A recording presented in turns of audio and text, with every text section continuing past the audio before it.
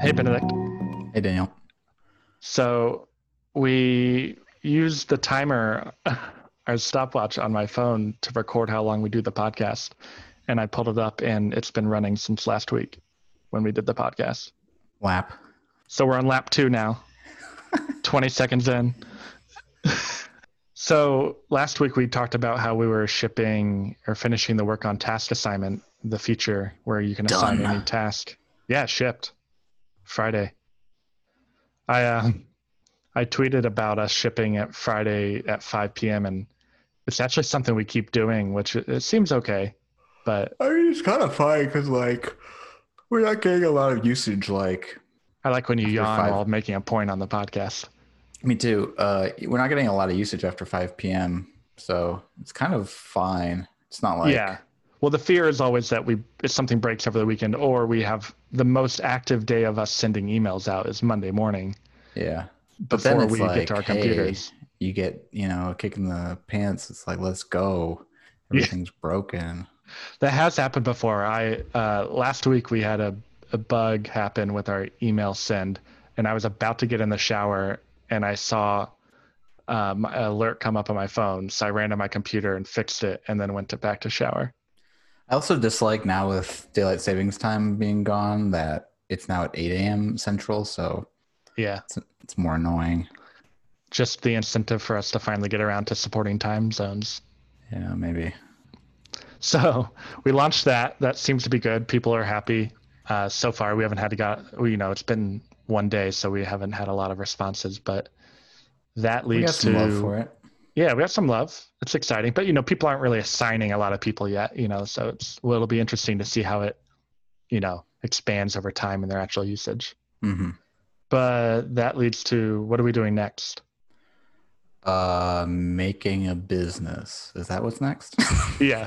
Well, but in multiple ways, making a business out of the product and actually making a business out of the business. He's really tying it together.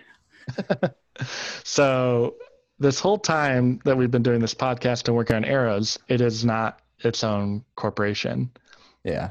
Benedict and I have our own corporations that we've used for years individually for consulting work or any variety of things. And we always figured, well, we will formalize Arrows as a business once it doesn't suck. Once it doesn't suck. Well, once the revenue was significant enough. And actually, we haven't talked about it for a while, but I think our goal was always do it around 1K MRR, which is roughly where we're at if you do some generous math. If you close your eyes and blur them a little bit. Yeah. It depends on how you calculate it. Based on actual subscriptions, no, but how much money we've made. Yeah, Based something on like that. WeWork accounting, we are at 1K MRR. WeWork accounting. But so now we actually are figuring out there's kind of a few reasons for it. One, we don't want to launch without having all that sorted. It's not really, it's just, we'll make everything cleaner. We don't have to transfer. We have to create a new Stripe account, make sure everything's cleanly separated from my company, which handles all the expenses now, into the new Arrows corporation that we're going to make. But it also just comes with, it's kind of fun. We've been building features for like 2 months, and now we're being shocked back to reality of, oh yeah, it's like dumb paperwork and figuring out taxes and all the things that kind of come with like most business stuff. Yeah, but it's also a little exciting. It is exciting. The most real artifact we have of Arrows right now is a T-shirt that we made. And now we're expanding our product line into To be clear, we have LLC. 2 T-shirts. We don't share one. one. For me, one for you. I've been wanting to make new T-shirts so we can make new ones with the company. Sure. I mean, there's nothing wrong with the current T-shirts. They're great. The logo's just big. That's all. Yeah. So we're going to figure this out and get that done, which means we'll get an EIN for the company, which means we can set up a new Stripe account and actually accept payments and have everything cleanly owned by Arrows, the company, which will be jointly owned by you and me.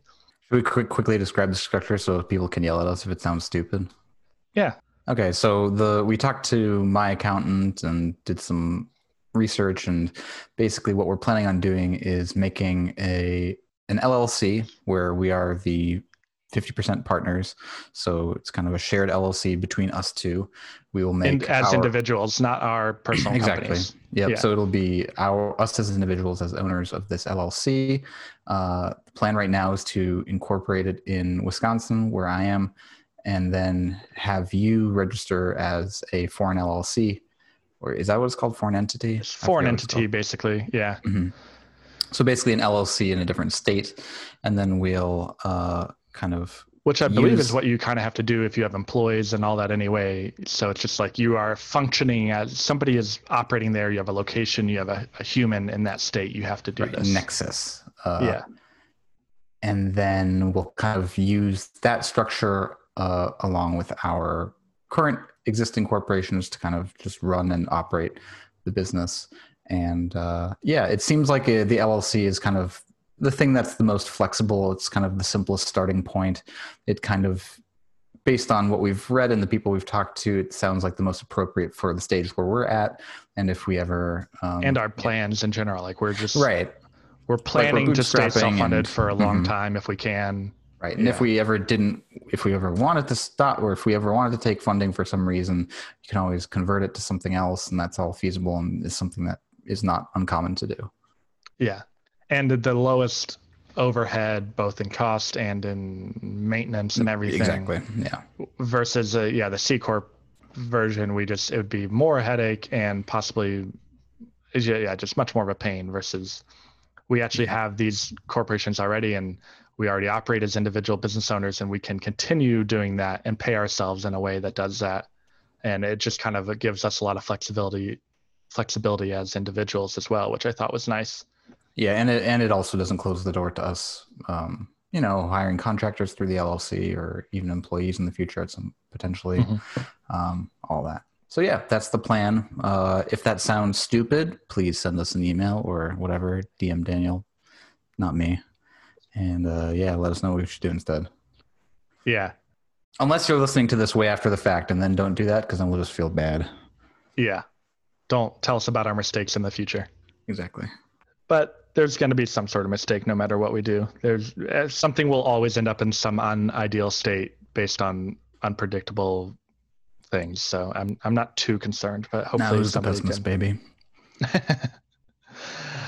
So on the other side of this is, because we're preparing to become a real business, and Arrows is actually moving forward and people like it, and we have a lot of conviction and confidence in where it's going. That means we also really want to start preparing for, self-serve sign up and eventually some sort of launch. Yeah. So right now we're kind of splitting that into two pieces roughly. And the first piece is just public release or availability, self-serve sign up. And then the launch part is something it's something we're thinking about, but in this current phase of work, it's not something we're actively working on.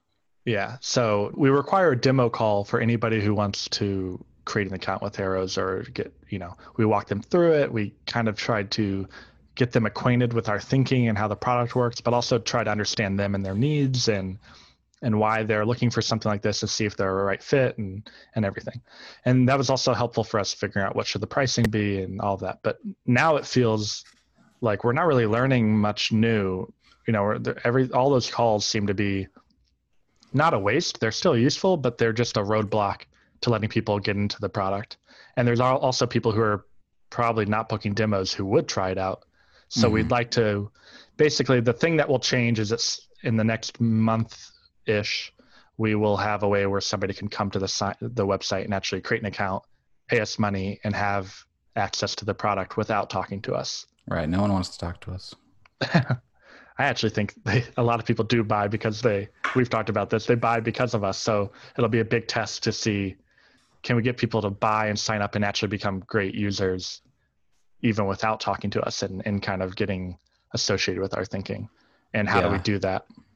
So a lot of the work that goes into this is actually hooking everything up to Stripe and creating a form where you can actually sign up. Creating that user flow where you can actually sign up, and also then setting account limitations based on which plan they're on, and making sure that all works decently at least, and that we're actually communicating where you are with your account based on which plan you're on and your usage. And so you're not confused when, oh, wait, why can't I make another template? And if you're on a plan that only has a few templates. So all that stuff is the bulk of the work that is happening soon. Yeah, so we're starting that this week. And then once we're kind of done that, we will actually launch and not talk about it. We'll do it kind of, we'll talk about it here on the podcast, but we won't do any sort of public promotion or, things where we try to get attention. We just want to make sure things are quietly working, see how it goes.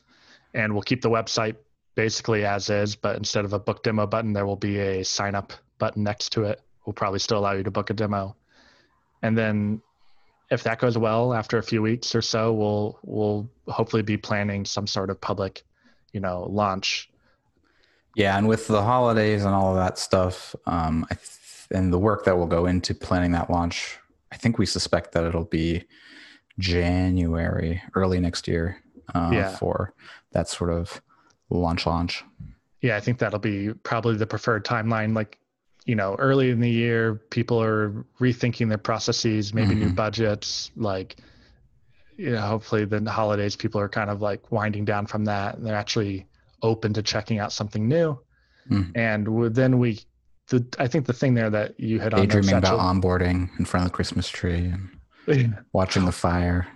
The other thing, though, I think that's interesting is that we will actually plan out our, launch in a way like in the past when we were younger, you did this in the game you worked on, but a lot of things are just easy to build and you kind of like put on Product Hunt and some tweets and maybe a blog post. And, I think we will actually try to strategize this a bit more. We have the content that we talked about that we had the contractor write for us.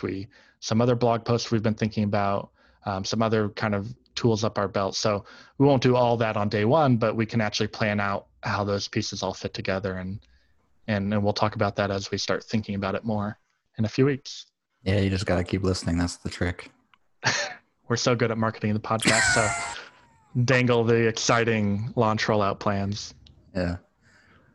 All right. So let's, I was about to say, let's get back to work, but it's the end of the day. So let's go open a beer or something. I actually have to go to the grocery store. Nice. I love the grocery store. All right. Talk to you tomorrow. Later. I actually stopped the timer this time.